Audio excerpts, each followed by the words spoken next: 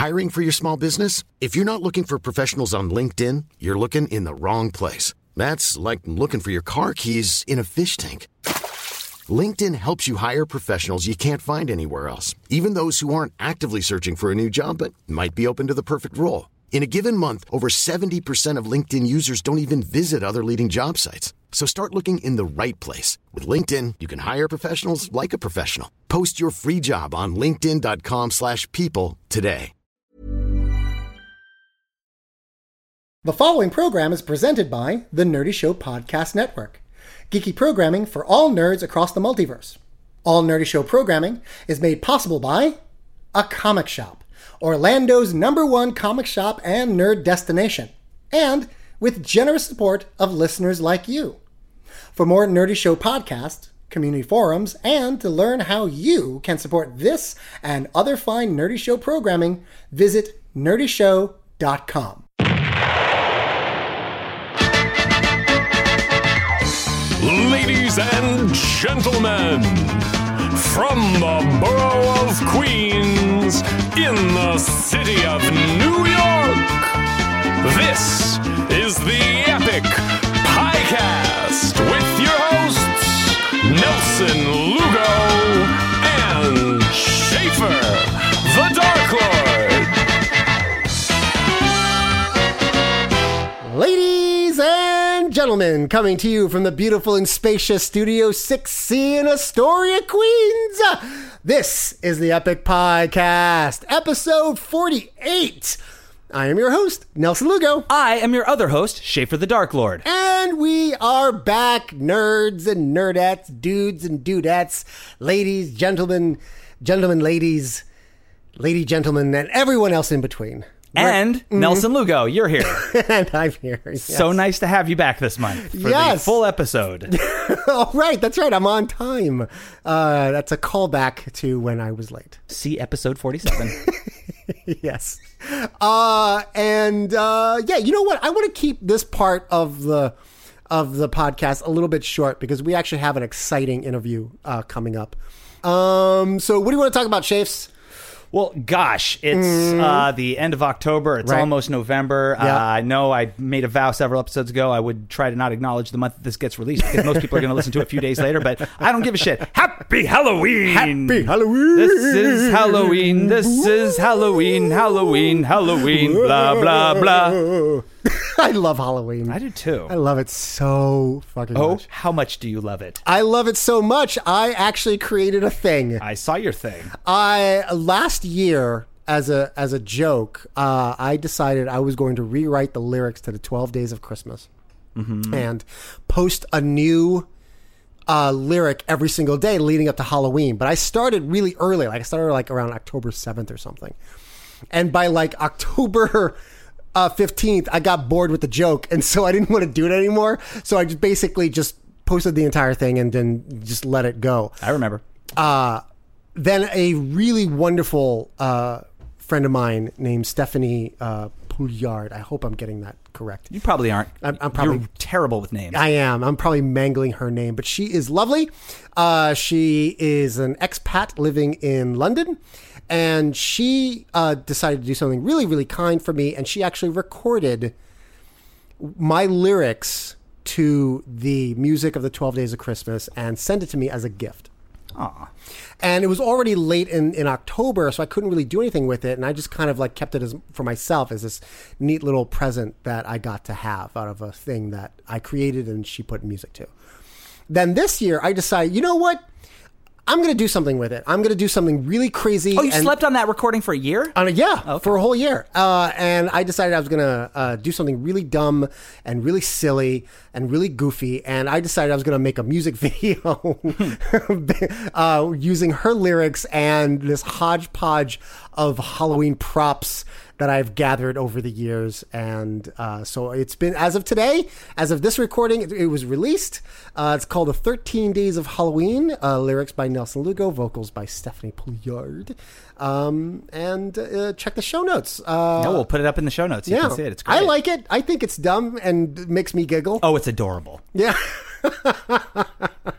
It gets the Schaefer stamp of approval. So you got a recording back from somebody you're collaborating with, and then you, Yeah. you didn't do anything with it. You slept on it for a year. Yeah. You know, in my line of work, in the nerdcore community, Yes. that's called business as usual.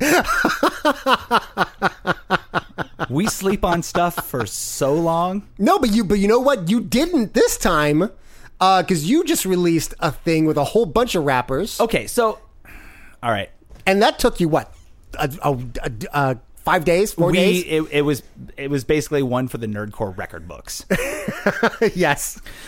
Last week on Jeopardy, Uh-huh. one of the contestants, who Susan Cole, Sure. who had a 4-day run, Sure. took home a lot of money. During the interviewing the contestant segments, she said that her favorite genre of music was nerdcore hip hop. So Alex Trebek asked her, "What is nerdcore hip hop?" Sure, She follow-up explained that it's rap music from people who identify as nerdy, who are rapping about video games and science fiction and difficulty finding romantic partners, etc. Yeah. And then Alex Trebek quipped, "Oh, losers," in other words. So He did follow up that by saying, "I'm just teasing." Oh, I'll remember that next time somebody insults you online and follows it up with, "It's just a joke." Well, come on. Alex Trebek doesn't have a mean bone in his entire body. I'm not taking issue with Alex Trebek. I'm taking issue with the defense of, just kidding. Fair enough. Okay. Fair enough. So anyway, I didn't get my feelings hurt by this. I don't care. No, But why would you? But the nerdcore scene was set ablaze by it. Yes, it was. Mega Ran then recorded a 12-bar verse that he delivered a cappella into his phone and posted that online. That clip response went viral. Oh, wow. MC Chris posted some status about it that went kind of viral, and then it started getting press. Uprocks, Oh, wow. BuzzFeed, Really? Entertainment Weekly, What? Spin, Holy shit. TMZ. Are you fucking kidding me? All of these sites started running this story about how Alex Trebek insulted this obscure genre of dork music, and the scene rose up and responded. Sure, Blah, blah, blah. sure. For all of the press that this has gotten, and for all of the whatever Alex Trebek said and how it Yeah. enraged fans of nerdcore, Right. I got to give him props, and mostly I got to give Susan Cole props for saying nerdcore hip hop on TV, Sure, that's one. and also for killing it at Jeopardy. What up, Susan Cole? Yeah, 4 days. That, phew. Yeah. I gotta give the whole thing props because I have not seen the nerdcore community this unified in years. Once upon Over a time, anything, yes. Once upon a time when there were like a dozen of us, we were like all really tight, and then the scene kind of grew, and there became a lot more rappers, and Yeah. then of course everybody's beefs and egos got the better of them, and then there were fights and feuds, and Sure, people don't work sure. with one another, and blah blah blah, like any artistic Like, community. Yeah, exactly. See burlesque. And Egos and entitlements, and I get it. Yeah. but it got a bunch of us like kind of fired up, and so one of my peers reached out to a bunch of us and said, "Hey, why don't we write a posse track, Sure. responding to the Alex Trebek thing, and we'll all team up." And it happened. Yeah. With 13 rappers. It's epic. With a music video. It's epic. I cannot stress enough how unusual it is to get 13 rappers, to give 13 rappers a deadline. Yeah. And say, Of like 24 hours. I yeah, and imagine. say, you got to get this done with a video clip and have them all pull it off. Again, like there are songs that I have not finished that I've been sleeping on for a year. And people that I work with who've been sleeping on stuff that I've sent them for a year. Right. And this thing got turned around by the end of the following weekend. It is a 13 rapper posse cut that Yeah. features MC Frontalot, Beefy, MC Hawking, Richie Branson, Michael Kill, Samus, Whitey Cracker, Dual Core, Jesse Dangerously, MC Lars, Mega Ran, Dr. Awkward, and me. Fucking fuck. And it's a cute song. Yeah, I actually like it. I like it a lot. It's really snappy and really catchy. It's what you would expect a diss track from the old brigade, like the new crew, the new guard in nerdcore, the Yeah. younger rappers. Like Sure. they're probably a lot more mean spirited with one another. I Sure. mean, I've seen some mean spirited feuds Yeah. in nerdcore. Don't get Of me course, wrong, of course. but this particular crew, it's a lot of the older guys and like some newer blood, like Richie Branson and Samus. Sure. But for 13 of us dissing him, nobody's really that mean. No, not at all. We're all- It's actually very tongue in cheek. Like, I don't think anyone is really taking it seriously, other than here's an opportunity to rap about a thing that we're all passionate about. Yeah. To someone who was naysaying it. It was just, and it You was know. just exciting to see us, like a bunch of us get. I was. together and do a thing. it's actually really kind of wonderful. I watched it a few times, and I gotta tell you, for something that was pulled together like as hodgepodge as it may have been, it really kind of works in this really wonderful, funny, campy, wink wink, nudge nudge, tongue in cheek kind of way that is kind of lovely to watch and hear. Sure. So yeah. Big shout out to MC Hawking, who organized the whole thing. Oh, did he? You got to be pretty old school to like know MC Hawking. He was like one of the original nerdcore guys, and he's been a little dormant for a while, but he's working on a new record now. Oh, wonderful! He organized the whole thing. Michael Kill produced the beat and also sequenced all of the verses. Oh, nice. Cecil Nick, who I don't know who that is. He mixed Sick Passenger. Oh, and he mastered Sex Rhymes. Oh, wow. Okay. He mastered the track, and then MC Hawking collected all of our video clips and edited it, and it all got done over the course of a weekend. 13 rappers, and I still can't believe I'm saying that it actually happened. So that was a nice little unifying moment for Nerdcore. Good job, everybody. And congratulations to Susan Cole. And also thank you to Susan Cole, because you inadvertently brought us all together and made us all work together on something for the first time in years, and that's a very special thing that happened. If there was an event or some sort of music festival for pop culture friendly music, I hope she gets invited as some kind of like guest of honor. Oh, if only there were something like that, like an annual music festival for nerdy. All right, I know. So that video will be in the show notes as well. Check it out. Oh. We both created music videos this weekend. Yes, that's what we did. And they both dropped at the same day. Yes, they did. And I had no idea you were doing it. You had no idea I was doing it. Wowzers. Are we the same person? No. Okay, good. But I am the white, untattooed version of you. No, there's so many. We haven't mentioned this in a while, but it's still so just kind of inexplicable that we are besties, because other than our pop culture interests and a lot of our just sensibilities and like attitudes on about paper, things. this shouldn't work. No, nothing in common. We have a lot in common. What are you talking about? Well, mostly pop culture and sensibilities and sort of many things about our belief systems. But, sure. But once you strip that away, we actually our ethics and moral value systems are pretty much in line. I'm a drug addict. You are a drug virgin. I'm a musician. Yeah. You're a misspelled musician. Oh, fair enough. I see what you did there. So I guess I named actually more things that we have in common than I did differences. Yes, so yes, you did. All right. Yes, you did. I will go with I am the white, non-tattooed version of you. But you were consuming some ethnic pop culture media recently. How's that for a segue? Fucking great. Yeah? That's fucking great, yeah. Last month, Nelson showed up late to the program, and when he showed up, he spent most of his time chiding me for not having watched The Get Down. I was not Netflix. chiding you at all. You had white guilt. Let me tell the story the way I remember fair it. enough. Go for and it. you chided me because I had not enjoyed, because as I went on and on about how many times I've watched Stranger Things, that I had not yet watched The Get Down on Netflix. I begrudgingly conceded the points. Conceded and agreed at the end. All right, I'll check it out. Sure. So I watched it entirely between the night we recorded and the night that the episode aired. Oh, and I was disappointed that I couldn't go in and like edit the episode and say, "Hold on, you guys, I watched The Get Down," because it was great. Yeah. Oh, I couldn't get enough of it. That's so good. It's 6 episodes. First one's 90 minutes. The rest of them are an hour. Yeah. I just gobbled it up, just shoving handfuls of it into my mouth.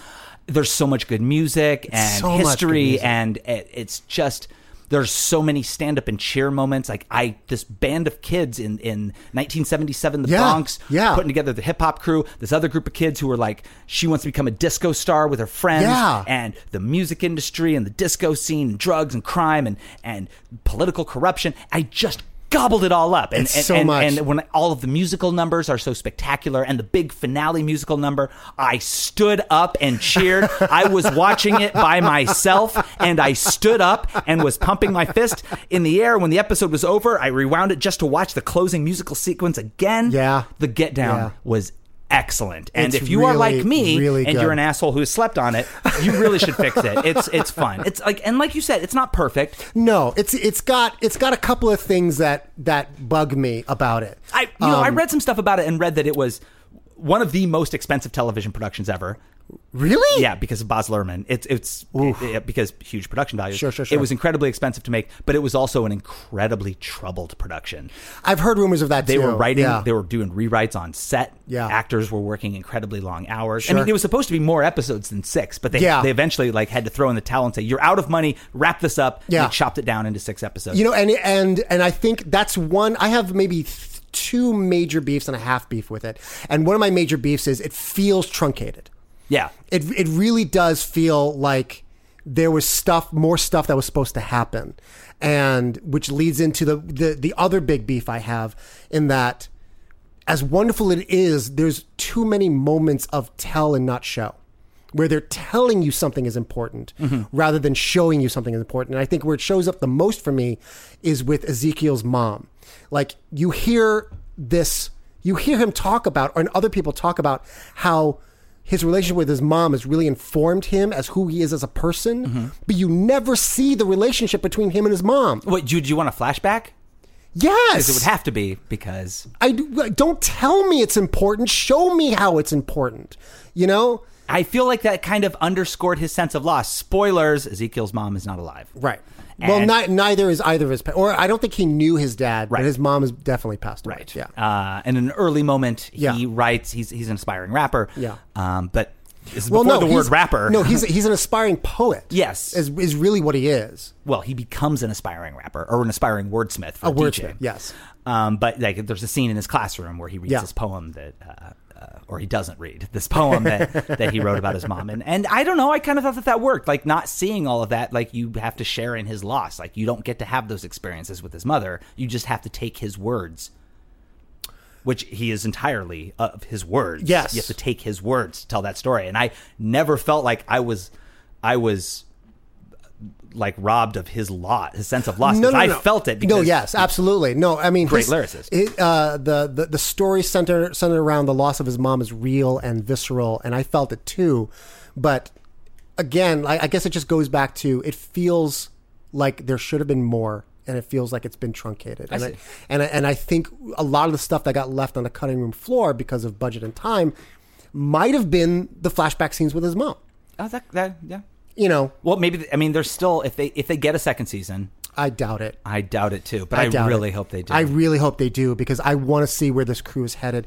Because the entire series is also told in a flashback, because at the beginning of every episode, there's like this, I don't know, this Jay-Z, this like, basically we're watching a concert in the 90s in the 90s of a big name stadium concert rapper. right, and he's retelling the story of how he got started via music, via rap. Who's played by a different actor, but he's voiced and rapped by Nas. Yeah. Which is great. Because it doesn't have the same intro for every episode. No. It's like he's telling a story, but you get like different little bits of it works so well. It works so well. I also really like, just for me personally, Yeah. as somebody who has an incredible fascination with both 9/11 and the World Trade Center. Hold on. And I don't have a fascination. All right, I should take that back. I have a fascination with the World Trade Center. Yes, not you with do. 9/11. I'm not a 9/11 conspiracy theorist. No, not I at all. just am fascinated with those buildings. Yeah. That's why I love Yeah. things like Man on Wire. Sure. Anything that like pays homage to old downtown New York. Yeah. Yes, there's a scene in the Get Down where Ezekiel goes to an interview for an internship. Oh, right. You were telling me about this. Yeah. and he goes to the World Trade Center. All of the interiors of the World Trade Center are shot in the skyscraper where I go for my day job. Nice. And have for years. So he's like rushing through these hallways, and I'm like, that's where I walk, rushing every single morning because I haven't been on time for work in like 2 years.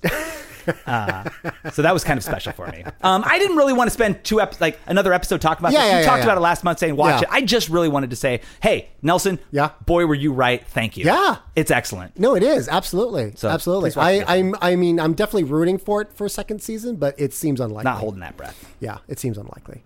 I enjoyed that a lot. And then immediately upon finishing that was when Netflix dropped Luke Cage. Oh, right. New Marvel. I have not watched it yet. Yeah. I have not watched it. Then I won't say a lot about it. Okay, yeah. I will say that it's excellent. Good. I loved it. It's also not perfect. Okay. I feel it drags a little in the middle, in the last third. How many episodes? 13. Oh. It's like all of the Marvel Universe. Okay. Shows on Netflix. It's 13 episodes. So basically the second act is a little draggy. Yes. Okay. But it's not imperfect. It's just some things, like they'll do a thing, they'll spend like a long time doing a thing, and then it didn't work. So they have to spend a long time doing the next thing when you feel like you're kind of padding an episode. But it doesn't matter because there's such a rich world. It's the first one of these Marvel Netflix shows. It doesn't take place in Hell's Kitchen. This one's set in Harlem. Okay. And there's wait. Oh, well, yes. Daredevil takes place in Hell's Kitchen. Jessica Jones takes place in Hell's Kitchen. That's true. Yes. In this mythical Hell's Kitchen that isn't like the entirety of a bunch of rich white people in farmers markets because. That's exactly what it is now. Hell's Kitchen is not the gritty hellscape. It was in the 80s. It's not now. It's also basically a 5-block radius. Yeah. It's not big. It's a small neighborhood. It's a small neighborhood. That if you are listening to this show, will never be able to afford to rent in. Nobody. Yes. Exactly. Or if you're hosting this show, you will never be able to afford to live in. No. But anyway, it's got, there are some great characters. I was surprised how much I liked it. I never read Luke Cage books. I liked him as a supporting character on Jessica Jones, I didn't think he was like compelling enough for a whole show. But I still he wasn't really utilized very well in Jessica Jones. No, he was utilized in a lot of awesome sex scenes in Jessica Jones. Hell, he was. This series, he was very much a 2-dimensional character in Jessica Jones. He is an amazing, fascinating character in his standalone, and his world is populated by incredible supporting cast of amazing characters. Can I ask a question? There's an incredible soundtrack. There's some great action. There's some great like kind of cop drama stuff.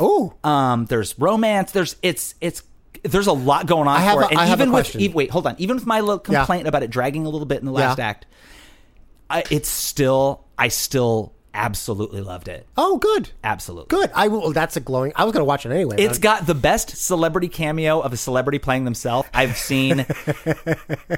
I think I've seen since Bob Barker made that cameo in Happy Gilmore.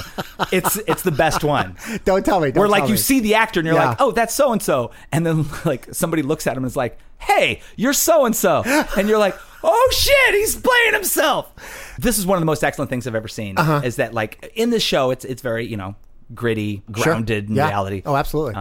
And he doesn't wear like the costume he did in the 70s because that would be ridiculous. Yeah. Instead, he's just like it couldn't be any more timely and poignant than he's a bulletproof black man who wears a hoodie. Yes, I've read some headlines that talked exactly about that. There is an episode where they acknowledge you remember the ridiculous costume he wore in the 70s where he was like basically a disco costume? Yeah, the yellow shirt with like a chain belt. Chain belt, the silver headband and bracelets. Yeah. They acknowledge that costume in such a brilliant way that it deserves a round of applause. Nice. They acknowledge it without ever using it. And it's just brilliant.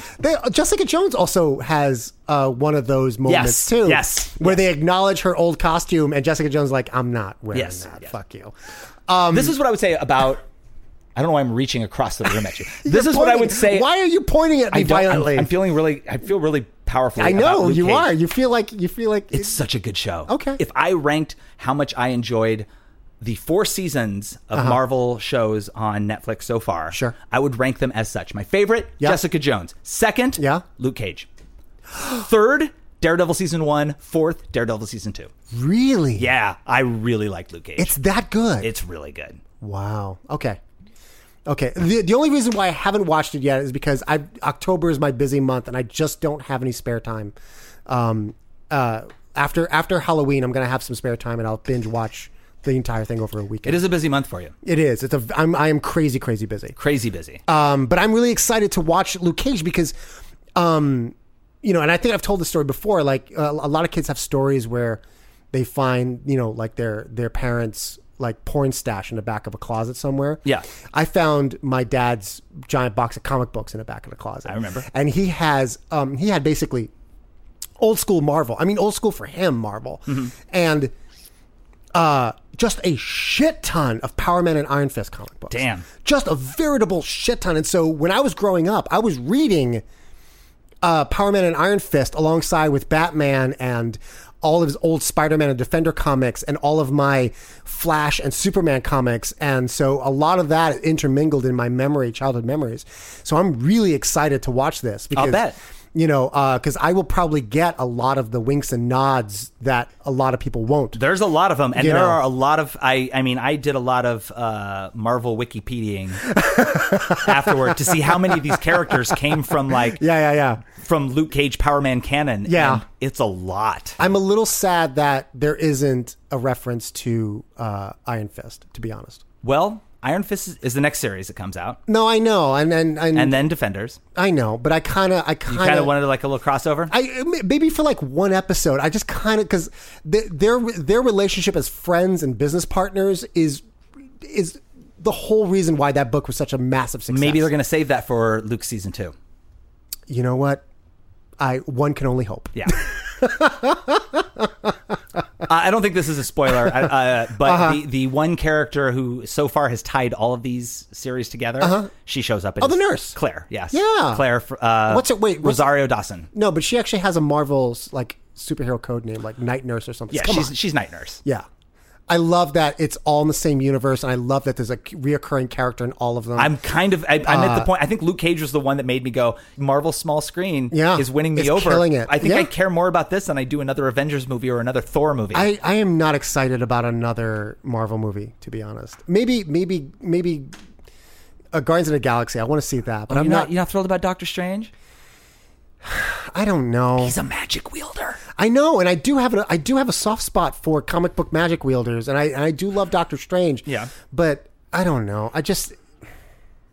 I'm gonna go watch it, and I'm hoping to be pleasantly surprised. I think maybe it's not just necessarily what they're doing with these characters versus what they're doing with the big screen. I think maybe my tolerance for movie storytelling isn't what it used to be. And I think I'm growing more and more accustomed to episodic storytelling because you can do a lot more with nuance and everything doesn't have to end in a gigantic explosion, 20-minute CGI apocalypse. Yeah. I think, you know what? I'm right there with you. I think I'm getting blockbuster fatigue. I don't need them like shoving in a fuckload of action figures at the halfway point in the story when you have 13 episodes to slowly introduce and build and develop these characters make me give a shit. Yeah, I want to savor the moment. I want to get to know them. I want to get to know them.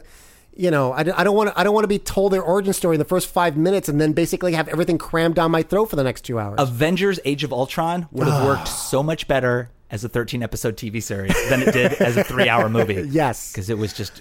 It was a hot mess. It was a hot mess. Exhausting. It was a hot mess. All right, awesome. Lots to look forward to. I can't wait. Yeah. I can't wait. Watch that shit. I haven't really been consuming a whole lot because again, I've just been so busy. But I've been feeling really weird lately. Like weird even for me, weird. Like I have been at least in the past month or two, the most prolifically creative thinking on my part. Does that make sense? Mm-hmm. Where I'm like, my brain is pouring out nonstop ideas for like magic tricks and stories and shows and circus stuff, and like and my notebooks are just getting full of all of these ideas, and I am all gung ho with pre-planning and gathering materials and gathering resources and props and all that stuff, and then somewhere along the line, I hit a wall and it just peters out and I have zero follow through.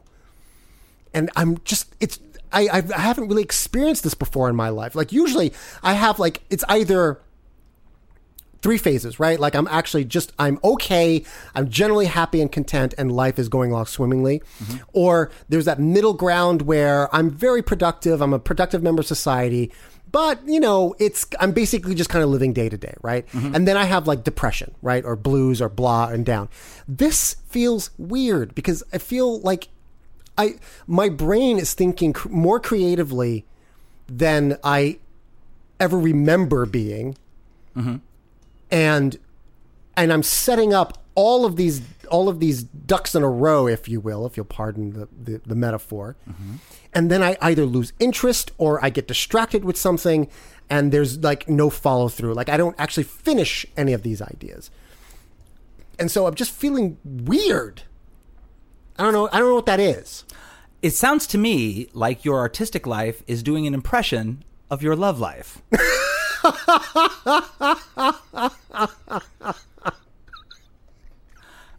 You never fail to Am I wrong? I don't know. Okay. Please explain. I don't know. I'm not going to. I don't know what to take, but that state of like kind of confusion where you have like these flurried moments of inspiration and ideas, sure. but then very little on the execution end of it, right? Or follow through or finish or ambition to execute. Yeah, you just keep coming up with the ideas. Is a pretty apt description of like most of my career. And I'm not. The first one was a punchline. This one's like serious. I just carry notebooks that are just full of ideas that I'm just not going to execute. Yeah. And I find difficulty finding the motivation to like actually see any of these things through to fruition. I don't know. That's been your creative life so as far as you can remember, right? But this is new for you. Brand new. It sounds, I mean, I don't know. Every time you have any kind of problem, I suggest therapy because that sounds a little manic depressive. It does, doesn't it? Yeah, a little bipolar. Like have these upswings where you're getting manic and you're full of ideas and inspiration and you feel joy from that. Sure. You feel inspired and having the ideas and writing down notes of the ideas feels good. It's nourishing your soul because you're like, I'm thinking, I'm creating. Yeah. I have things that I can do. Right. Then when you find yourself in the position where you can go through this list and start executing them, then it's nothing but like dread and everything becomes daunting and you're like, oh, why I can't do any of this, or I don't want to do any of this, or I don't know how to do any of this. Wait, which is when you're on the downswing of the depression. Are you telling me I'm manic? Am I actually manic? Is that I don't know. I don't know how mental health works. I've only been in therapy for 4 years. Ask me when I've been in therapy for 8 years and then I'll answer. I don't know. Yeah, I guess you're right. I guess it's time for me to seek out a therapist. Now is time? Yeah. Anyway, I don't know if like manic depression is something that develops later in life or if it's something you have the whole time. Because again, I don't know very much about mental health. Like, but I'm still like, well, it doesn't. I don't want to make excuses for my mental health. But all I'm saying is it feels weird and it's brand new. That's all I'm saying. Well, you still have ideas, so you are not.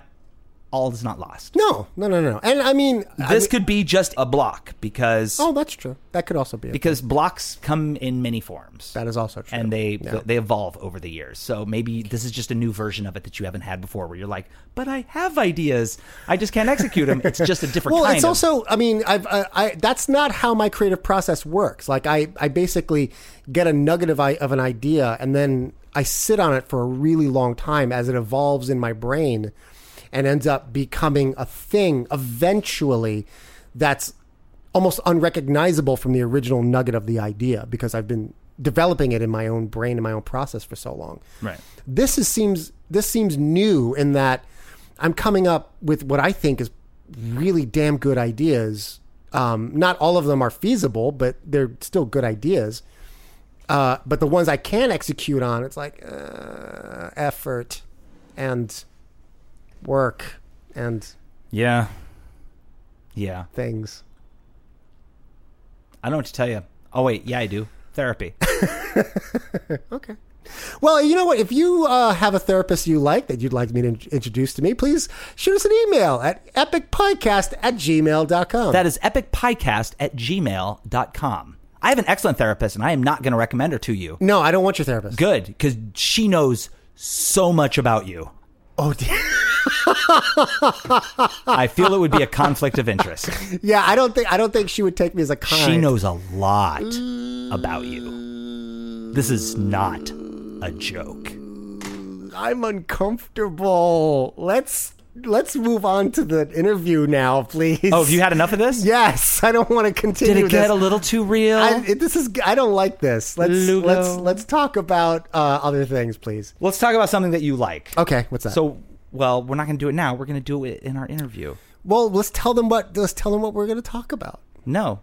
We're going to introduce it. It's probably going to be in the show notes, by the way. It's going to be in the title.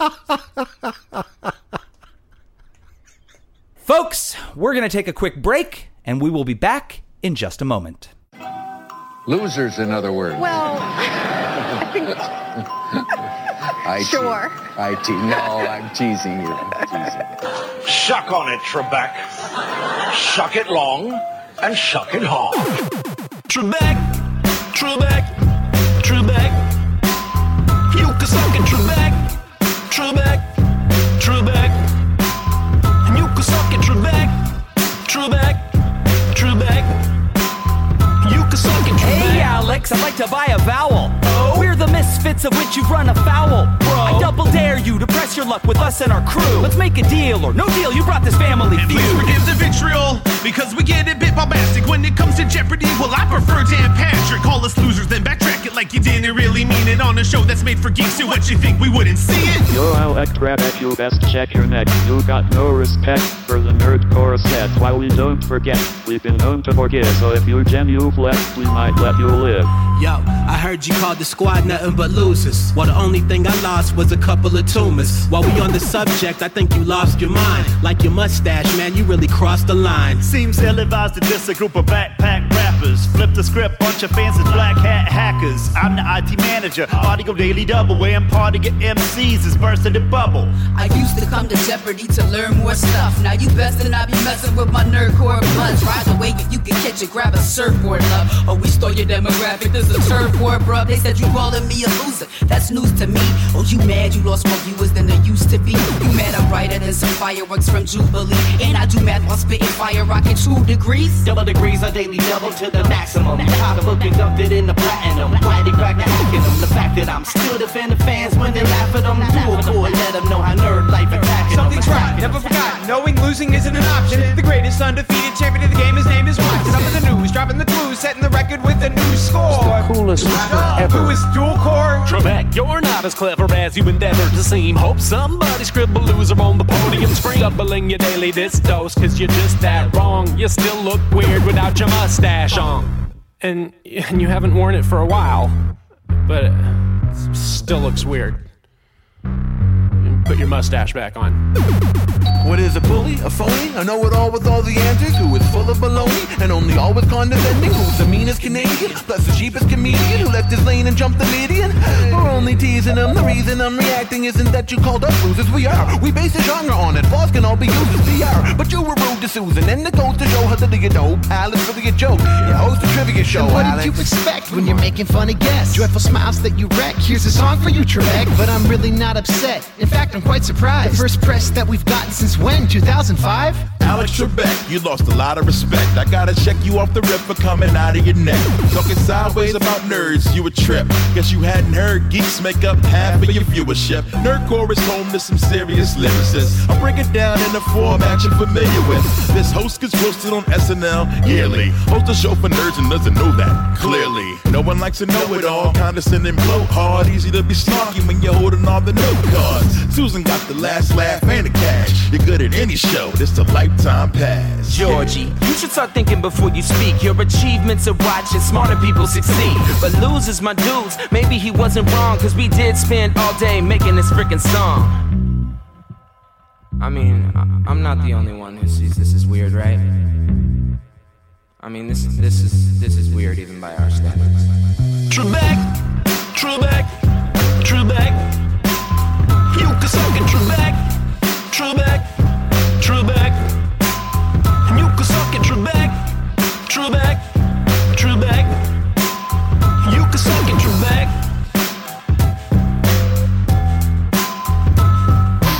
No, I'm teasing you. Ladies and gentlemen, our guest on the show this month is an actor of the stage and screen. She can currently be seen on Fox's Gotham. Please welcome to the program, Leslie Hendricks. Hooray!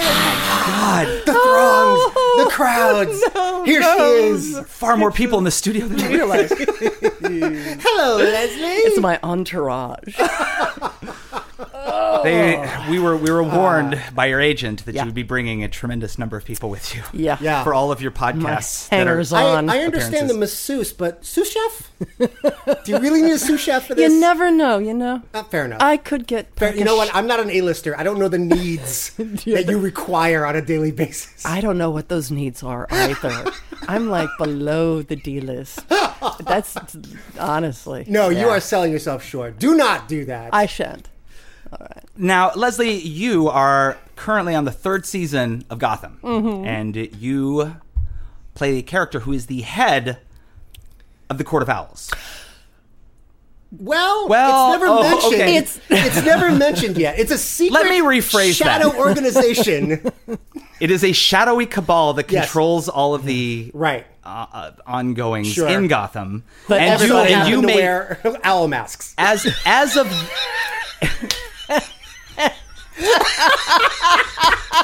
I guess yes, they haven't actually said the words Court of Owls yet, have they? Sorry. It's our own. Okay, so those words haven't yet been said. No, they haven't. But as readers of the comic book, we all know. We all know what's and going on. maybe it's a bit much to say that you are the head of it. So far, you are I'm the face of. You are the I'm face the face of this shadowy cabal. Yes.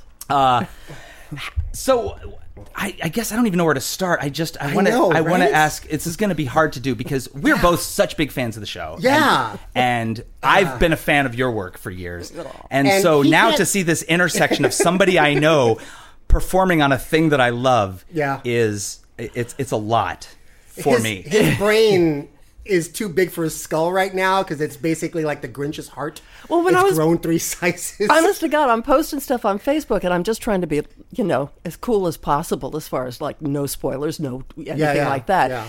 And immediately, Schaefer is like the first one. Oh my God! Oh my God! Oh my God! Oh my God! Oh my God! Oh my God!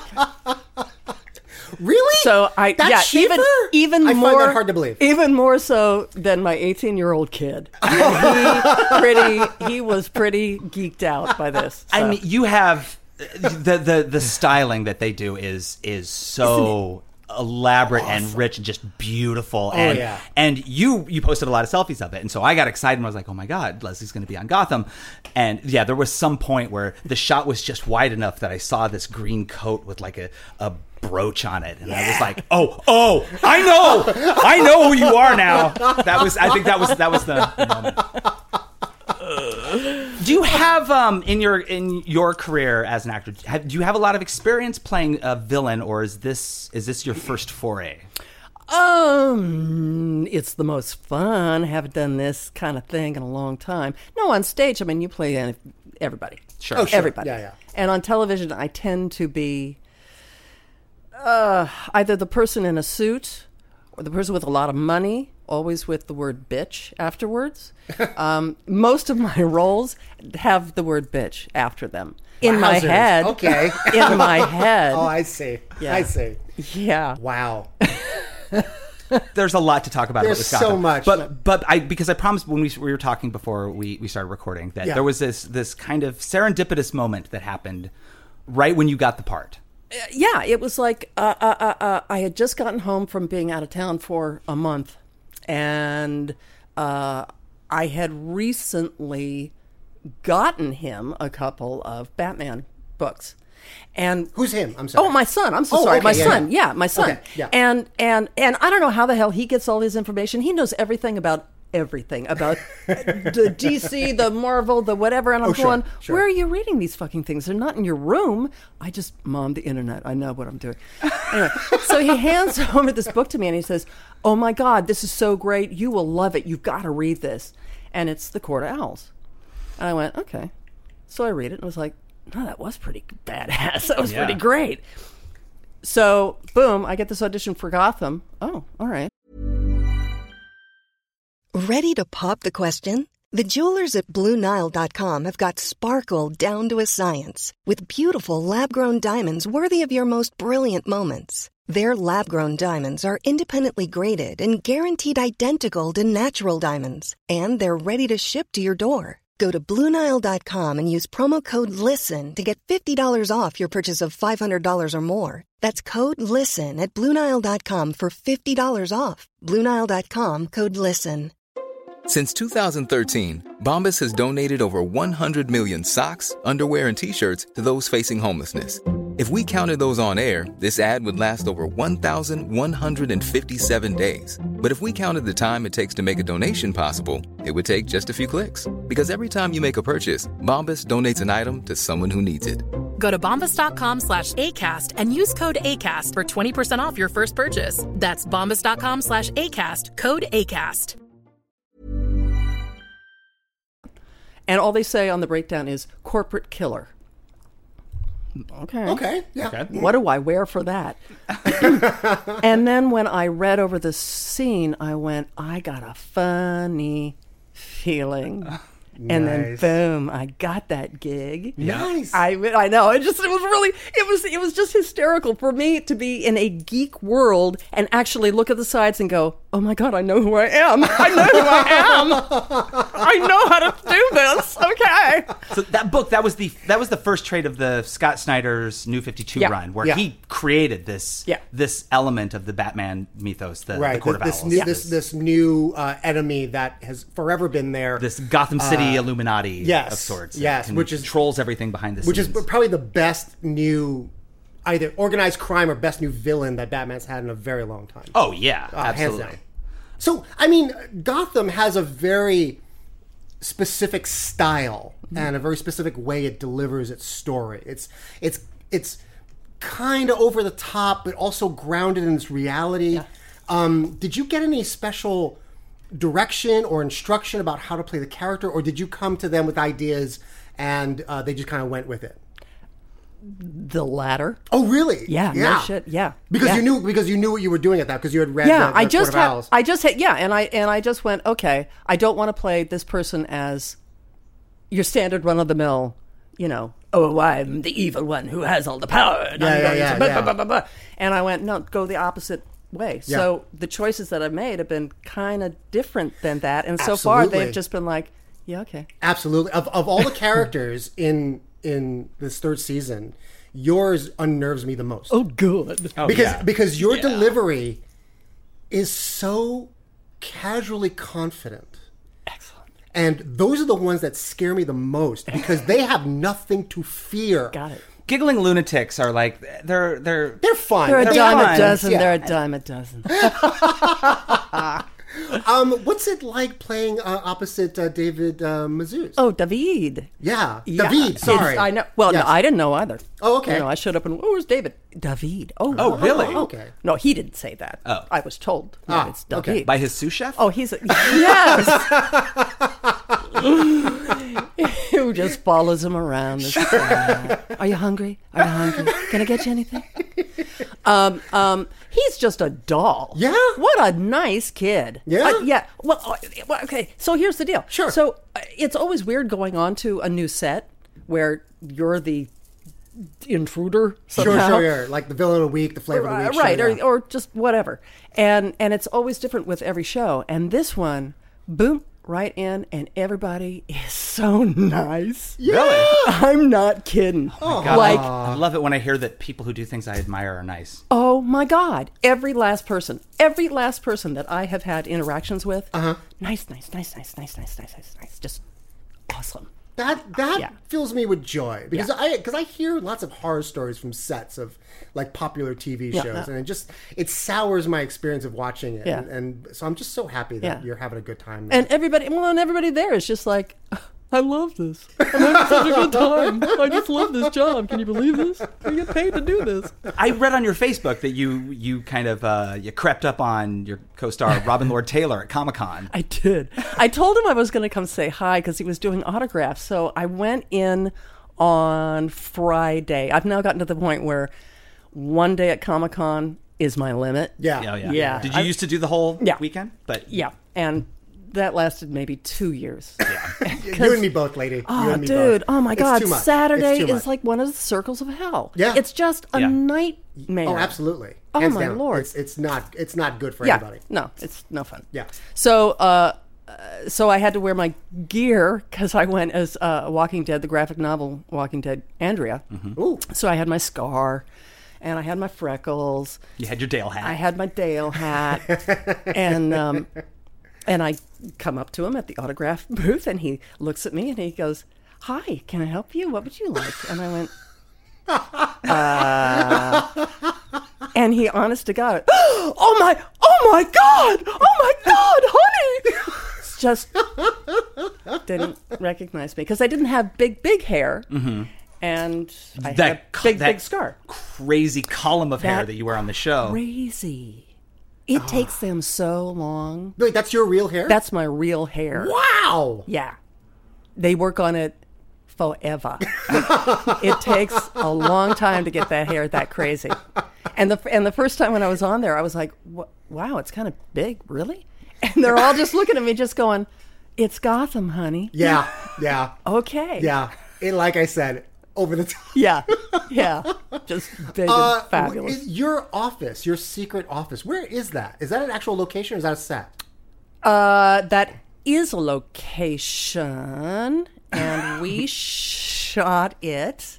Well, can I say it? I can say that. I don't know. I don't know. I have no. I'm not. Neither of us have signed contracts with Fox. Yeah, and But I here's don't the know deal. what your NDA No. actually describes. I don't believe I even have one. I just am a real nice person. Aww. Oh, now wow. So, okay. Anyway, we'll just store that away for future. Okay. I've got questions now. So we shot it at the Masonic Hall. Oh, really? Yeah, Wait, no which shit. one? The one on 23rd. Nice. Yeah. Yeah. Incredibly fitting. Unbelievable. Yeah. Yeah. Kind of. Yeah. Secret organization filming a scene involving a Yeah. secret organization. Yeah. That's incredible. Yeah.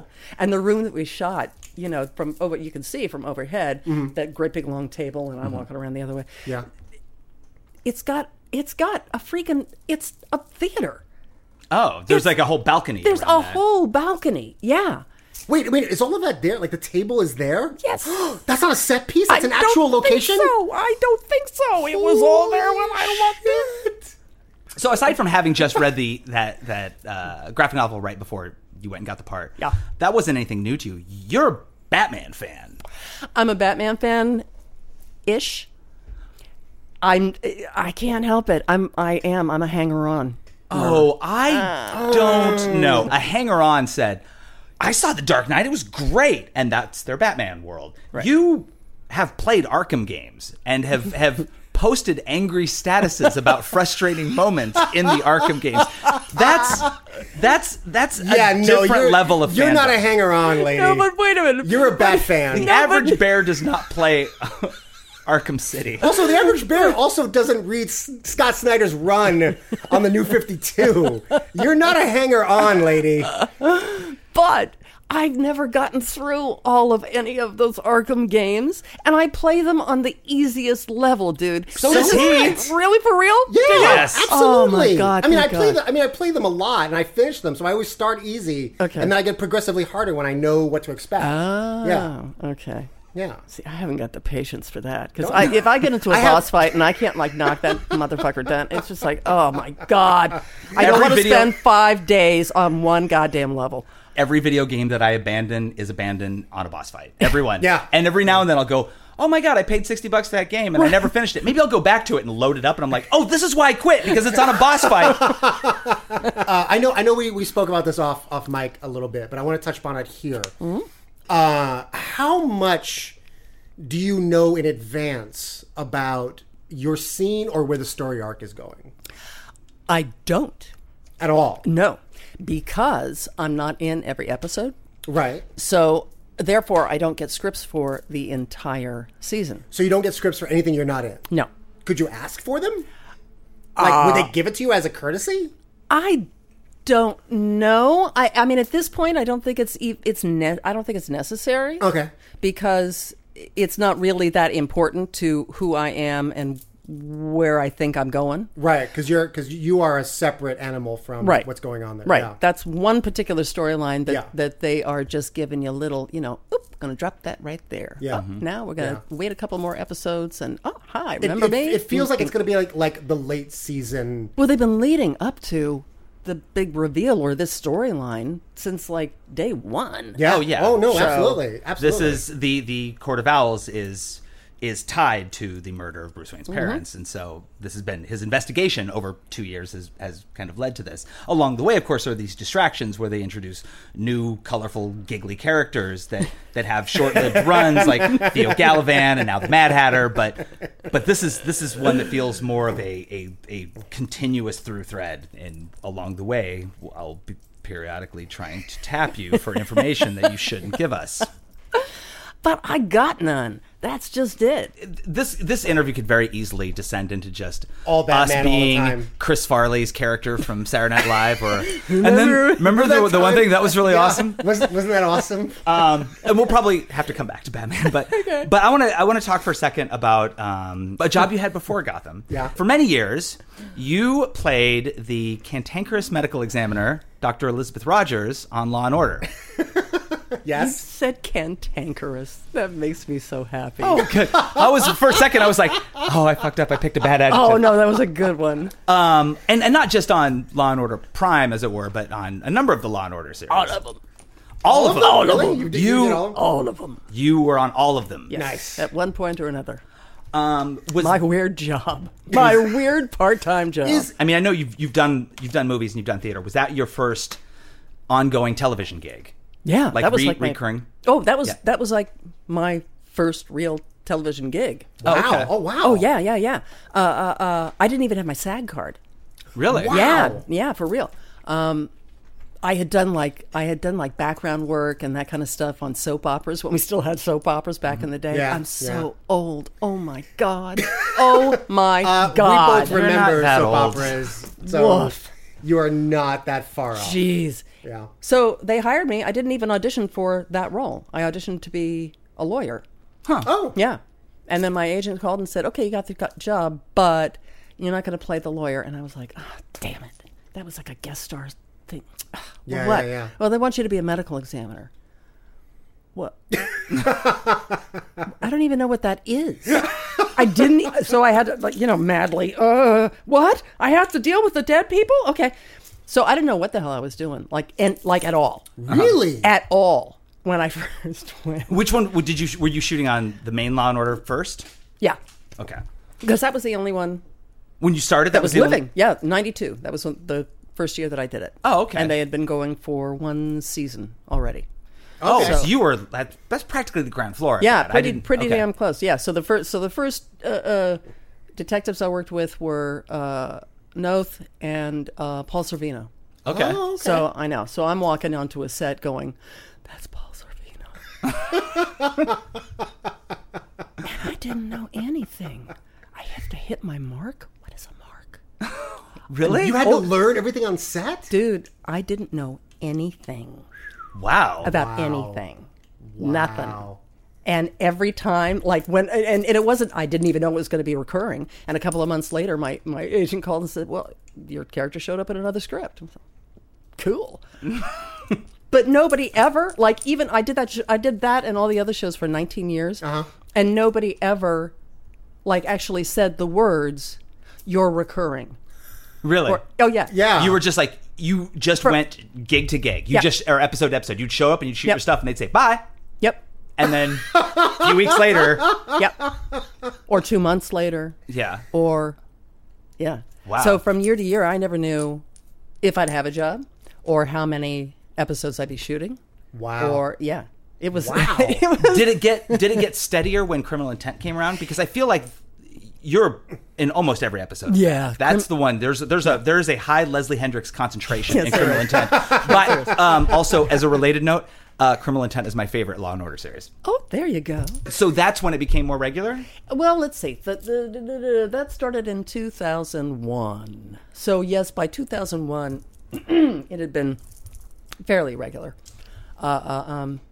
Yeah. And then the last few years, I was hardly on the mothership at all. So Criminal Intent was my bread and butter, baby. Yeah. I was like, oh, please kill somebody. Kill somebody. Body of the week. And make sure you need somebody to tell you what they ate. Yes. Did you prefer when you got to do scenes with Goran and Eames? Or did you not want to play favorites because you are still friends with cast members? No, I didn't have a preference. For the longest time it was just Vincent and Katie. Yeah. And then Noth came back and he took over half of and it was like years since I had seen him, and it was just a different atmosphere. So it was like, oh cool, it's fun when Vincent's here for one reason, and then it's fun when Noth's here because we just laugh all the time. Yeah. That's all we did, just laughed and laughed and laughed, and then did our work. Sure. Yeah. Now, with that character, also, I mean, kind of repeating a question that Nelson asked earlier, did you get to kind of create that character, or did they know the kind of mannerisms and characteristics? You definitely developed that character over 19 years of being on the show, and there is a presence on screen when Rogers is there, and you know who that character is, and you know that she's just over it. Yeah. It's just at the brink of exasperation all the time. Is that you? Did you add that to the character? Okay, yeah. Here's the deal. All right. Ooh. So here's the reason why I don't go out for commercials anymore. Okay. Because the usual comment, like the last one that I can remember that I went to go, I put on my monkey suit. I go because I'm always, they never knew what to do with me, so I would go out for spokesperson commercials. And the last one I did, the guy went, okay, you seem a little angry. Can you lighten it up a little bit? And I'm like, wow, I don't know how to do that because I'm in a great mood. You know what I mean? Yeah. It kind of is like my norm. So what I think at first was my own intimidation and utter terror and having to remember med speak and not knowing what the hell I was doing. That remembering my lines, not flipping out because Paul Sorvino was there, not freaking out because I don't know what I'm doing. I think that I naturally went back into the don't fuck with me. That's... and then they took it and they went, oh, that works. Okay. It absolutely works. It's everything is so sober and grim in all of the delivery. But your character almost provides comic relief by not being comedic, but just by being like, ugh. It's her job. She's like eating a banana and talking about lacerations to the face. Yeah. Never getting enough sleep, not getting paid nearly enough. Rotten love life.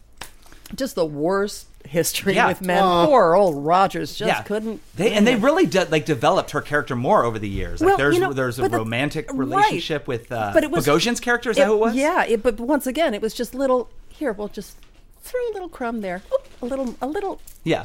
Look at who Rogers really is. But for the most part, like I've got this whole backstory that is so much fun. Yes. And the shit that she would do when she got home after work, and I mean, just Is she a freak? Is she a? She was a stoner. Nice. Yeah. Nice. She'd get home, put the kid just to blaze bed. And bacon. The kid who I was obviously pregnant on the mothership. Oh, really? Oh, yeah, there's one. You can hear my great big huge feet clomping on the floor as I'm crossing the floor. That has to be then the first or second year. That was in 98. Okay. Nobody ever says anything. Really? Nothing. You're never obviously pregnant? Yes. Nobody says a word. But they do all those, is it visible? They do all those TV tricks. Are you, blocked by the table? No, you're visibly pregnant? Oh, well, I sure as hell could tell. Because I look like a whale. I'm huge. But they don't have you, carrying a box or something. All those things that are on TV when you're we can still tell. Like I'm Walking Dead. Who? Like Tara. Tara has obviously been pregnant. Oh, yeah. Okay, yeah. They did a lot of blocking with Tara. And kind of it was so obvious on Mad Men when they did it with Peggy. See, oh my God. I've never watched a single episode of Mad Men. Oh, it's okay. Is it all right? It'll make you really, really angry. Yeah, no, okay, no. You will appreciate the attention to detail and some of the storylines, and you'll definitely savor some of the small victories the characters get, but mostly it's just an exercise in being angry at men because they're they're all horrible. I mean, it's set in the 60s. None of them are redeemable. No, I'll wait until after the goddamn election. Horrible. And Yeah. but you know what? I catch my breath and I'm able to go, okay, Yeah. everything's okay. Yeah, when you're ready to hate men again, then turn. Even then, I still would have a hard time. Like, well, hold on. I actually want to backtrack just a little bit. Okay, because a little bit of a backstory here. I'm meeting you for the first time today. Yep. Leslie. And it's a pleasure to meet you. Finally. The feeling is much. Because I feel like I know you. Because Schaefer cannot stop talking about you. Wow. So here's my question. Yeah? How do you know Schaefer? I know Schaefer because... What year was it, dude? it was 10 years ago. At least. Like, it was 2005 or 2006. Okay. I went out to see a band called Captured by Robots. Captured by Robots from San Francisco. Exclamation Wait, point. do I know this band? No. Okay. Yeah. The band is a man. Oh, I'm sorry. You can tell this. The band is a man. Okay. Yeah, a friend of mine had seen this band and said, yeah, it's kind of a trip. You should go out. And during this time, I was taking Mommy's Night Out, which was Thursday night. Sure. And I would go out and blow off steam. Yeah. And so I went to see this band and walked in, and the opening band. Where was this? Was this San Francisco? Where the hell was it? No, it was. I couldn't tell you what the venue is. Yeah, I have. Was this in New York? I'll just guarantee that it's not around. It was in New York. Yeah. Okay. All right. Yeah. So I just happened to walk in about halfway through a set, and he did Attack of the Clone Fucker. Because that's the one that, honestly, that was the one that I just went, oh my God, this man is God. I have to meet this man right now. Oh dear. Oh dear. I regret this question already. Oh, dude, I laughed so hard. I thought it was so fucking smart and funny. I was beside myself. And the other band was really horrible. Yeah. And the conceit was not enough to keep it. No. I remember after that, like, it was that show, and I was talking to people afterward, and somebody said to me, hey, great show. The lady from TV really liked you. The lady? Because somebody at the show recognized you from Law and Order. You and got to be kidding me. That's why I started watching Law and Order. I was like, who is this cast member who liked my raps? You could have asked your mother. Well, then I did. And then she was like, oh, the medical examiner. I know who that is. Yeah, she was a big fan.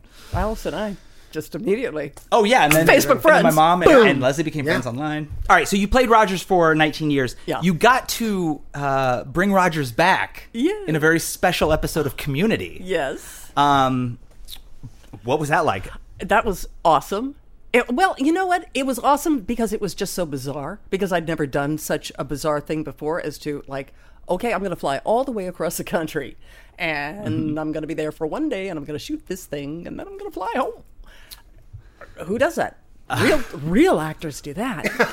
I think you have to start just accepting that you're a real actor. I guess so. Yes. I guess so. You really are, because there's a body of evidence and a resume that kind of proves the point. But it always feels like, I don't know. I always feel like I'm 15. You know? Really? Yeah. You still get kind of like you still get like the lights and the stars and the and that old feeling of I really don't know what I'm doing. I really don't know what I'm doing. Yeah.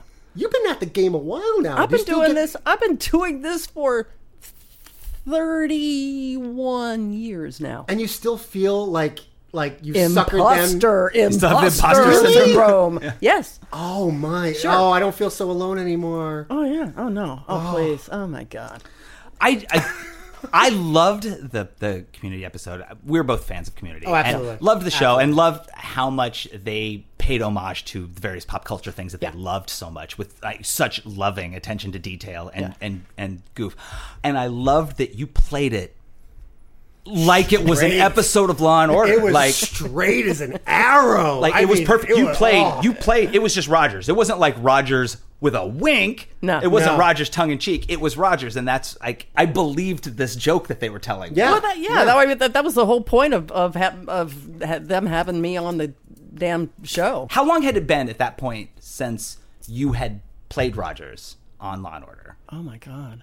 I mean, a year, 2 years? It's got to be at least a year. See, my brain's like a sieve, man. I can't remember the year that I did that. Well, Dan Harmon wrote me just the most flattering email. Oh, wow. Like asking me to please do this. He just straight up emailed you directly? He sent it to my agent. Okay. And my agent forwarded it to me. Okay. And I went, well, I was going to say yes anyway, but now I'm really going to say yes. Wow. Yeah, it was just like... And what is it? It's a yam? It's a yam. Yes. You delivered that scene. I believed it was a body. Yeah. It was, and you, everyone around you is playing it ridiculously in parody, and I think the humor from that scene, the core of it, is because you're playing it so straight, and everyone else around you is being ridiculous. That's why that scene works and so funny. Excellent. I guess we're gushing again. Yeah, I knew this was going to happen. I don't know how much experience you have doing podcasts, but let me tell you about ours. We are really bad at interviewing guests. Yeah. We're actually bad at doing the rest of it, too. But we're especially bad at interviewing guests. And case in point, us just going like, oh, what was that like? Well, okay. I've never done a podcast. So this is Stop. Hold on. You have never done a podcast before. Never done a podcast. Wow. So be gentle. You had a perfect record going. You've avoided this garbage corner of entertainment. And now we've pulled you in. We've sullied you. I adore it. I listen to podcasts all the Oh, really? Oh, my God. What do you listen to? What are your favorite things? Never Not Funny. Never Not Funny is good? Yep. Oh, that's like one of like a few dozen that's on my list that I just haven't listened to. Oh my God. I got to tell you, I was going through a really hard time of it last year, and I started going, I need to look for anything that's going to make me laugh. Mm-hmm. Sure. Yeah. Just anything. So I just discovered Mr. Show. Where the fuck have I been? Yeah, right? No, but that's great. No, I know it. So I was like, Mr. Show holds up. Absolutely. Oh, God. Puts me on the floor. But Never Not Funny is like having a bunch of stand-ups just hanging out in your apartment. Oh, nice. And they're just hanging out and just riffing with each other. And for some reason, they let me listen. I have nothing to contribute, but they're going, no, it's cool. You can hang out. Nice. So, yeah. Nice. So that one I listen to a lot. I listen to Undisclosed. Oh, yeah? I love Undisclosed. They kind of run the gamut. I go from everything from Sounds True, which is a new agey sort of a thing, to Buddha at the Gas Pump, which is more spirituality, and then I'll do the Walker Stalker podcast, and then I'll jump over to whatever. Radio Lab. It's almost like you're a real person who does real things. I know. I go to the bathroom twice a day. What? Yeah. Is Walker Stalker, is that a Walking Dead themed podcast? Yeah. You are a big fan of Walking Dead. I'm like massively. I've learned that. I mean, I did already bring up that you cosplayed as Andrea from the comic books. Not TV Andrea. No. Mouth scar Andrea. Yeah. Still alive Andrea. Yeah. Rick's partner Andrea. Yeah. Yeah. Is this the part of the podcast? This is the part where you take a knee. Okay. How psyched are you for the show to come back? Oh my God, Jesus I can't even. No, I know it. I'm so flipping out. I'm like, okay, I've already got a date. One of my best buddies. I'm gonna go back home to deal with more stuff at the house, and so one of my best buddies. I just went 23rd. You and me. What's the 23rd? What the hell is wrong with you? Honey, what else happens in October other than Halloween? Oh, Walking Dead. Yeah, duh. I'm going to be there. Okay, all right. So, yeah, I'm like massive. I'm flying on the day, and I'm already having, I'm flying to Texas for a gig, and when I realized it was that weekend, there was a part of me that for a moment was like, you know what? Maybe I'll say no to this gig. Just in case there's some sort of flight problem the following day. I'm not going to miss it. Yeah. And then I realized I was being ridiculous and that if I get stranded in an airport, I still have a phone. I'll watch it somehow. I'll figure it out. Well, no, because if you get stranded in an airport, then what you're going to have to do is you cannot go on any social media. Yeah, you're I can't. Completely fucked, basically. Yeah. Were you massively pissed? at the cliffhanger. The hanger. I was spoilers. I was at first, but I kind of appreciate them because I can't imagine a bigger cliffhanger. Yes. And now, months later, I'm just beside myself with excitement, and now I appreciate that they did that. Yeah, me too. Is the cliffhanger less about the zombies and the horrors of human nature in Apocalyptic Wasteland? It is about the horrors of human nature. They have met the big baddie from the comics. Yeah. Predictable. Who... Oh my God! Throw him out of here! Right? Get the hell out of here! The big baddie from the comics in issue number 100, he met our group of survivors and he executed one of them brutally. That issue came out when I was serving jury duty, and I read it, went and sat in the bathroom and cried because it's so brutal. Because especially in the books, you really invest emotionally in these characters for years, and so when they go, it's a big moment. And this was a major death. It was brutal. It was the most brutal thing. And Kirkman doesn't fuck around. No. He just goes straight for the jugular. No, So, but this was the most horrible. Although, my kid, he goes, I don't know, Ma. I saw worse. What? No, where? Yeah. In the graphic novel, but Lori and Judith? Yeah. That wasn't as brutal. See, to him, it was. It wasn't to me. Not to me either. No. I know. Yeah, I was... I was wrecked. I talked about it in therapy. Did you really? Yes. So anyway, as the TV series, even though it kind of deviates from the main storyline, it still kind of follows most of the same beats. Okay. It just got caught up at the end of last season, and it ended at the moment when the big baddie executes one of them, but they don't show the audience who it is because characters who die in the book sometimes live on the TV show and vice versa, or they'll swap out storylines. So it gave us all summer to speculate who's going to get it. Right. Is it going to be the one from the book? Is it going to be somebody else? Or is it going to be two? Or is it going to be two of them? Two deaths in one. Or is, say, one character going to get executed, another one finally going to lose his fucking hand? Okay, you've seen that clip then. Yep. Yeah. See, I don't think so. You think it's... No, I think that's a red herring. I think that's a... I mean, he took his axe. No, I know it, because when he I kept saw saying right-hand man. I know, and when I saw the clip, I mean, just seeing the name of the clip, right-hand man, I went, oh, fuck, no way, no fucking way, oh my God. This is the most inside baseball we've ever been in the history. It isn't for our audience, it's just for you. Our fans, stunned. The people you know what? The people who listen to this show are fans of The Walking Dead. You're the odd man out. No. You know what? If you're a fan of The Walking Dead, then please write us an email at epicpodcast@gmail.com. That's epicpodcast@gmail.com. If you're not a fan and could care less, send us an email at epicpodcast@gmail.com. Tell you what, we'll have a guest on sometime who's a big fan of Doctor Who, and you guys can talk about it, and I'll take a nap. No, you won't, because I want you involved. That's the kind of friend I am. But that's too inside baseball. Yeah. No, fair enough. And that's a lot of years. That's 50. That's some 50 freaking 50 years. That's a lot of doctors. That's a lot of years. That's a big commitment at my age. You know what I mean? It's like we're not that far off, Leslie. I'm not ashamed to say it. You are not nearly as old as you think I'm you are. pretty old. You are not. I just look pretty good. You look... You've got a lot more wind in your sails and life in you than I do. I have given up. You know what? A truest statement has never been uttered. A truest statement has never been uttered. Wow. You are resplendent, Leslie. Thank you. So, obviously, you have more episodes of Gotham coming. Yes. Okay, that was my way of trying to get a hint out of you that you're not going to be executed too soon. As of right now, I have not been killed off. Okay.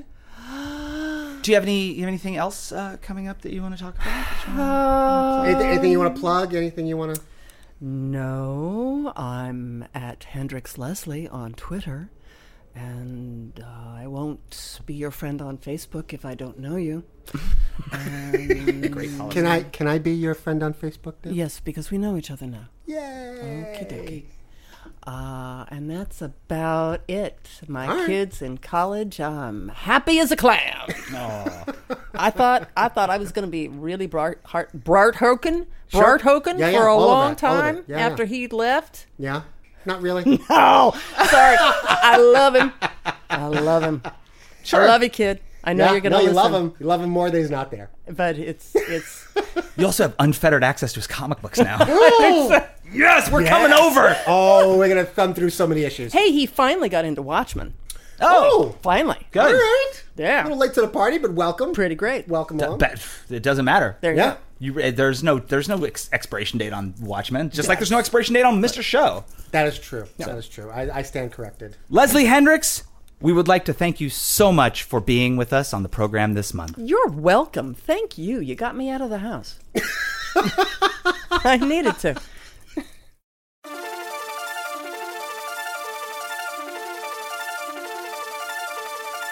Hey, Mark, I got one question for you. Would you kill me if I turn? Let's fight, back to back till the end and let's try not to get bit, cause if you do, I swear on everything you hold dear that you will not become like them. I will dispatch you in peace, you will lie. But if I don't make it out of this alive, promise me you'll do what you must to survive. As the sky falls, all the world burns. Look me in the eye and tell me, would you kill me if I turned? So put your back against mine when they breach the fence line. Try to keep a cool head or else it's bedtime. If one bite breaks my skin and lets the virus in, toss me the grenade, I won't hesitate to pull the pin. Will you kill me when and if teeth rip into my flesh? Will you help me rest in peace, not to resurrect? I need you to promise me, swear by everything you hold dear. Are we clear? Look at me when you answer, don't fear. I will do the same for you, put one in your head. Burn your body, won't let them feast, won't be meat for dead. Beast who can't sleep, driven only by the craving for brains to kill the pain. This reign will never end. Now we must run, never rest, lest we become prey. We can never win, so it's best that you know one day you will have to do it. Say you'll do it to me when it's time. Don't wait for a sign, stick your knife into my mind and just twist, back to back till the end and let's try not to get bit, cause if you do, I swear on everything you hold dear that you will not become like them. I will dispatch you in peace, you will lie.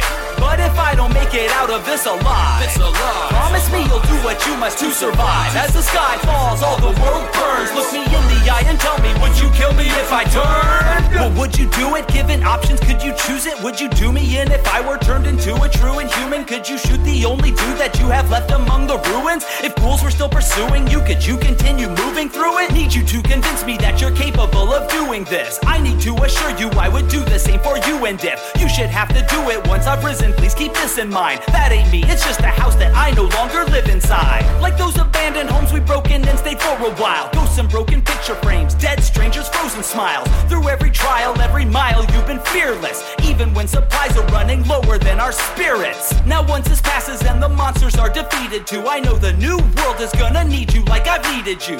So if the sick one should ever attack and I turn, do it quick, run and never look back. Let's fight, back to back till the end and let's try not to get bit, cause if you do, I swear on everything you hold dear that you will not become like them. I will dispatch you in peace, you will lie. But if I don't make it out of this alive, promise me you'll do what you must to survive. As the sky falls, all the world burns. Look me in the eye and tell me, would you kill me if I turn? Let's fight, back to back till the end and let's try not to get bit, cause if you do, I swear on everything you hold dear that you will not become like them. I will dispatch you in peace, you will lie. But if I don't make it out of this alive, promise me you'll do what you must to survive. As the sky falls, all the world burns. Look me in the eye and tell me, would you kill me if I turned? Once again, we would like to thank Leslie Hendricks for being our guest on the program this month. She is both a fantastic actor and a fantastic human being. Please check her out. She is playing the character of Catherine on Gotham, and Gotham airs Monday nights on Fox. Yeah. Court of Owls. They haven't actually said that name out loud on the show. That's true. So just know that she is the head of the Court of Owls. Yeah. You'll know. You'll know. Just, if you tell you what, when you watch the show, you'll hear her voice on this. Yes. And then when you watch the show, you'll recognize her voice and you'll be like, oh, that's who you are. Yeah. Cool. Yeah. She's now a villain in a Batman show. But yeah, I guess let's wrap this up. Do you have anything to plug? I don't. That was quick. I am working on rap songs for a number of people. This is the time of the year where I I'm still working on this EP with Shell Riley, but this is the time of the year where I have a lot of guest verses that I need to wrap up. And I owe guest verses all over the internet right now, so I'm mostly spending my energy. You can't say no, can you? You just can't say no. What? I've got pitched a lot of good projects. Oh, all right. I can say no, and I do, but I got pitched a lot of really good stuff this past month. Oh, good. So I'm really busy working on stuff that's going to go on other people's records, but eventually I will finish up that EP with Shell Riley, and at some point in the future, I will get back to work on Junk Drawer 2. It's coming. Boy, that thing took a hard knee. It took 2 knees, and now it's asleep. I'm taking a nap. What about you, Nelson? Do you have anything to plug? I am doing a whole veritable fuck ton of shows over the next few months, and nobody can come see it because they're all private gigs. But I still am doing Trivia Tuesdays at Wolf Tones Pub in New York City. That's Wolf Tones Pub in New York City. Yes, Trivia Tuesday. It's every single Tuesday, 7:30 p.m. It's free to play, and there are fantastic prizes to be won. Other than that, I got a whole lot of nothing. Great. Yeah. Let's get the fuck out of here. Thank God. This has been the Epic Podcast, episode 48. I have been your host, Nelson Lugo. I have been your other host, Schaefer the Dark Lord. Be safe, internets. Bye. Yeah.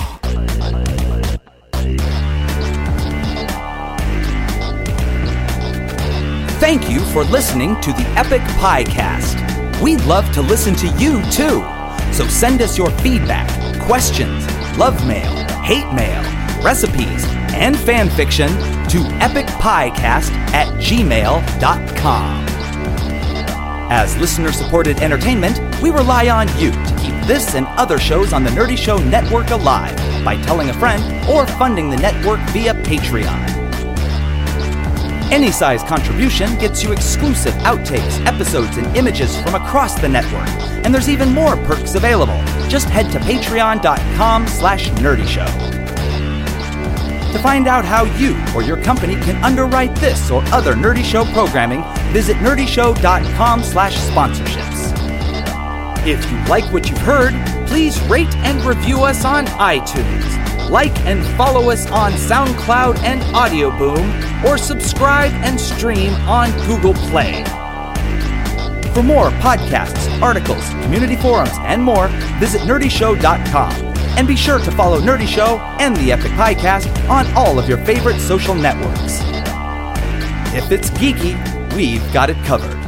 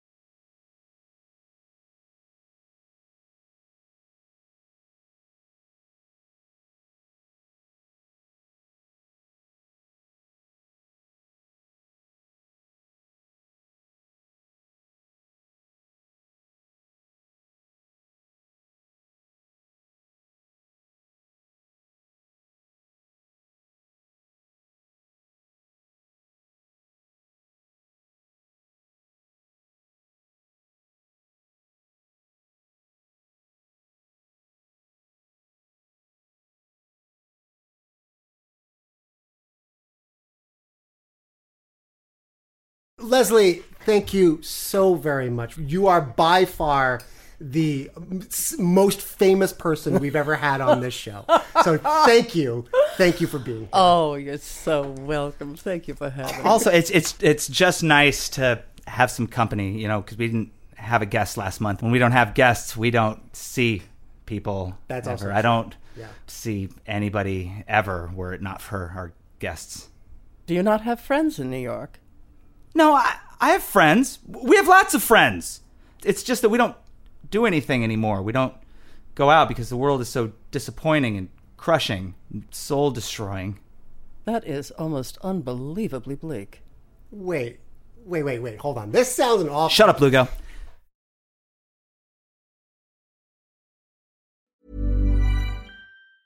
Planning for your next trip? Elevate your travel style with Quince. Quince has all the jet-setting essentials you'll want for your next getaway, like European linen, premium luggage options, buttery soft Italian leather bags, and so much more. And is all priced at 50 to 80% less than similar brands. Plus, Quince only works with factories that use safe and ethical manufacturing practices. Pack your bags with high-quality essentials you'll be wearing for vacations to come with Quince. Go to quince.com/pack for free shipping and 365-day returns.